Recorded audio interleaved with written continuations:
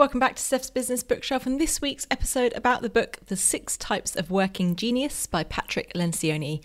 Keep listening to find out whether you are a genius or just frustrated.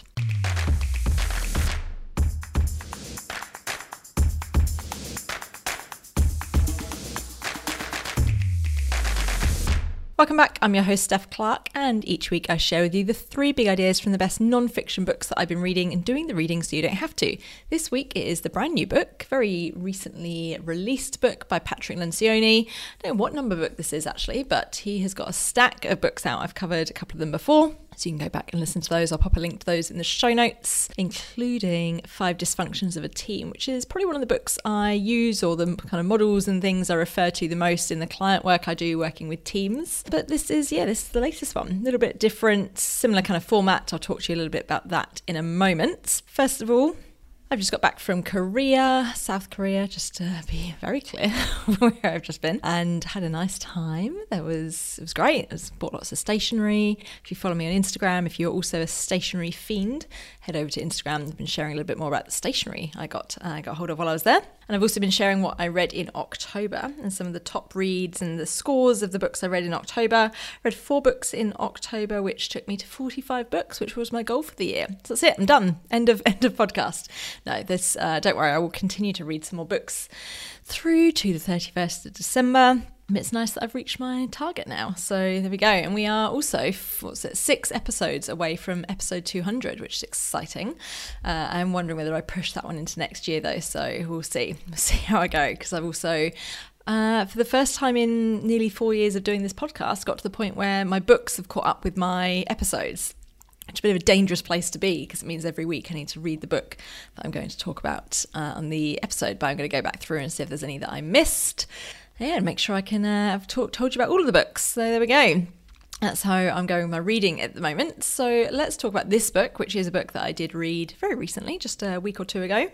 If you've been listening to this for a while, you'll know that, yes, I quite like Patrick Lencioni's work in terms of his models and his thinking and all those types of things. However, he is probably culprit number 1 on the business fables, and I hate a business fable, and he does them, I guess, particularly well, but that means particularly badly for me because I hate them so much. So in this book, I've learnt from previous mistakes, and I'm going to admit I went straight to the back of the book and just read the model part and didn't read the fable at all. In fact, that's a lie. I read the first page and I thought, no, I cannot do this. I cannot do it. Even page 1 was too much for me. So if you're into that kind of stuff, great, good for you. We probably can't be friends, but you can enjoy the fable part of the book. And then if you are not into that kind of thing, you can get the book and just read the last kind of 30 pages or whatever it was. That was absolutely more than enough to get the ideas. All right, let me tell you about the book, about the author, and then the 3 big ideas. The usual. Patrick Lencioni is one of the founders of the Table Group and is a pioneer of the organisational health movement. He's the author of 13 books, which have sold over 6 million copies and been translated into more than 30 languages. As president of the Table Group, Pat spends his time speaking and writing about leadership, teamwork and organisational health and consulting with executives and their teams. Prior to founding the firm in 1997, Pat worked at Bain & Company, Oracle Corp and Sybase. He lives in the Bay Area with his wife and 4 boys. So that's a bit about Pat. Let's talk about the book. Pat's new book, The 6 Types of Working Genius, is on track to be his biggest and most impactful book yet. In classic Lencioni fashion, Pat brings his model to life in a page-turning, fable. Page-turning, but all the way past it. That's obviously not in the blurb. That is as relatable as it is compelling, again. He tells the story of Bull Brooks, an entrepreneur, husband and father who sets out to solve his own frustration at work and stumbles into a new way of thinking that revolutionises the way he sees work, his team, and even his marriage. Bull's story is indicative of every man and woman who is striving to avoid burnout and find fulfillment, dignity, and success in their work. Can you tell I cannot read this with a straight face because it just upsets me so much. Beyond the personal discovery and instant relief that Working Genius provides, the model also gives teams a remarkably simple and practical framework for tapping into one another's natural gifts, which increases productivity and reduces unnecessary judgment. Whether you're a team leader or an entrepreneur, a frontline employee or executive, or a school teacher or a stay-at-home parent, this book will help you find more joy, fulfillment and success in your work and your life. There's actually a quote, this is all taken from workinggenius.com. There's a sort of separate site dedicated to this book and has lots of resources and things like that on, worth going and have a look at. And there's a quote on there from Patrick Lencioni that says, already we've seen this tool used in just about every industry imaginable, from zookeepers to tech professionals, and it's leading to more success, fulfillment and joy. Who's running workshops with zookeepers, and where can I get that gig? Because that sounds great. I'd love to go work with some zookeepers. That'd be cool. If you know a zookeeper who needs a workshop, is working on their learning and development plans, give me a shout. All right. I'm a bit giddy on a Monday morning recording this. Let's get into the 3 big ideas. Now, first of all, before the 3 big ideas, I mentioned earlier, big fan of particularly Pat's book, The 5 Dysfunctions of the Team. I use that one a lot and refer it to it a lot and recommend it a lot. Obviously the model, not the fable. A lot of the blurbs about it and a lot of the stuff I've read on the Pat's website and on the Table Group website, a lot of it is saying, this could rival the 5 Dysfunctions as being the most kind of profound or most useful. I don't know. I was not completely sold. Like, it's useful, and we'll talk about why in a moment. It's useful. There's definitely some good stuff in there. I don't know. Maybe I'm going to be a slow burn on this one, but I'll be interested to see how people start using it, or if it starts to get used kind of quite widely in organisations as much as the 5 Dysfunctions has. All right, let's get into it though. 3 big ideas from the book, The 6 Types of Working Genius. Big idea number 1 is the 6 types. So the 6 types of working genius is obviously the crux of the model. It's the main part. And those are the genius of wonder, the genius of invention, the genius of discernment, the genius of galvanizing, the genius of enablement, and the genius of tenacity. And you need to picture these as 6 cogs. So it is depicted in the book as 6 cogs. So one helps the other to move and be more effective and provides the required momentum to keep things turning. So each of those feeds into the other. So a little bit about each of these. The genius of wonder. So this is the ideas. So it probably doesn't, this one's probably the most obvious. The ability to ponder and speculate and question what's happening, question the state of things, and ask the questions that provoke answers and action. The second genius, or the genius of invention, is kind of taking that wonder and turning that into new ideas and solutions. It's kind of that innovation and invention lens on us. With that, so then the next one is the genius of discernment. So this is actually working out, do those ideas and solutions make sense? And so it's using your instinct and intuition and your uncanny judgment, apparently, too. That then helps the genius of galvanizing, which is about bringing people together. So rallying, motivating, provoking people to take action around one of the ideas or initiatives that you have come up with.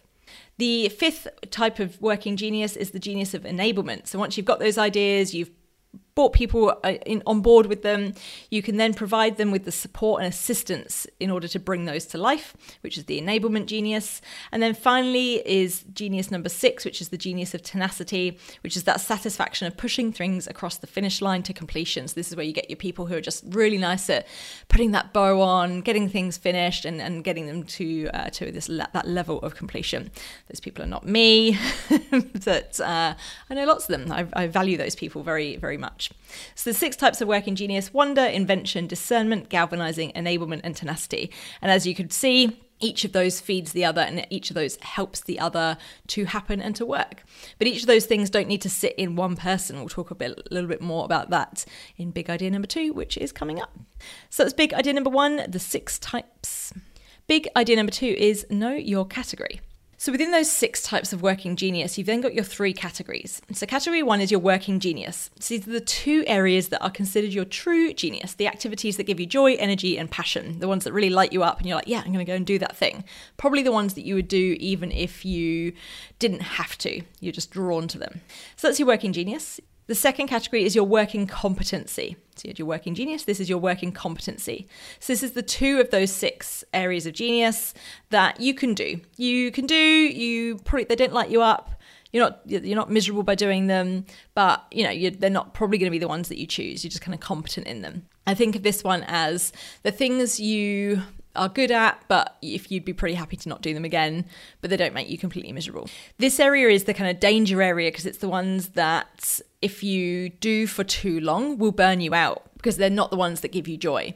And if you are lacking the right people in your team or your organization that don't have the genius, probably those tasks are going to fall to you if you have that working competency, but you're not going to be very happy about doing them for a long period of time, especially if they take you away from working in your area of working genius. So that's your second category, working competency. The third one is your working frustration, probably most obvious. So this is the two types of the work that drain your joy and energy, and they're your working frustrations. Again, you could probably do them if you really had to, but not very often, and certainly not for long periods of time. So as I mentioned, each of those working geniuses, so the 6 working geniuses in the first big idea, you have 2 of each. So 2 of them will be your working genius, 2 will be your working competency, and 2 will be your working frustration. The research they did has found that the thousands of the people that they tested this particular model with, that's just how it worked. That generally, more often than not, people had 2, 2, and 2. There's also another element to this too, between your disruptive geniuses and your responsive geniuses. Responsive geniuses tend to work well when there's an external stimulus. So you need something from outside in order to push against and in order to bring those to life. And then your disruptive geniuses, which are the ones that you can't help yourself but to get involved with and do, or either initiate something, change something, take some action, even if no one else is asking you to do that. So it's slightly more proactive. So it's a little bit similar to probably intrinsic and extrinsic motivation with that. So disruptive geniuses are invention, galvanizing, and tenacity, and the responsive geniuses are wonder, discernment, and enablement. Now, unlike the different categories of the working genius, working competency, and working frustration, the book notes that some people will have 2 responsive geniuses, some may have 2 disruptive geniuses, and some may have 1 of each. So there's no particular rule there, depending on which of your geniuses are, whether they are both disruptive or you lean towards the disruptive ones, the responsive ones, or you just split across both. So that's big idea number 2, know your category. Big idea number 3 is get together. All of this is most useful when applied to a team, and this is where you need to work out your preferences or your areas of genius and cross-reference to where you work well together. Maybe you have a glut of skills or a gap of skills, and this is the bit thing that is going to lead to those aha moments as a team. And Patrick notes that teams or organizations that create opportunities for people to work in their areas of genius are more productive and more successful. This is where I think it would be really useful, and how a thing I have in my head is always, there's yet another personality test and those types of things that happen in organizations, and those kind of corporate horoscopes and stuff like that. This one I think is maybe a little bit more practical than some of the others, because it's really around your working preferences. It's not getting into your personality types and stuff like that. So it's probably less likely, she says, to be weaponized or misused in a way that maybe some of the other ones can be, like MBTI and those types of psychometrics and stuff that are very popular in organizations still.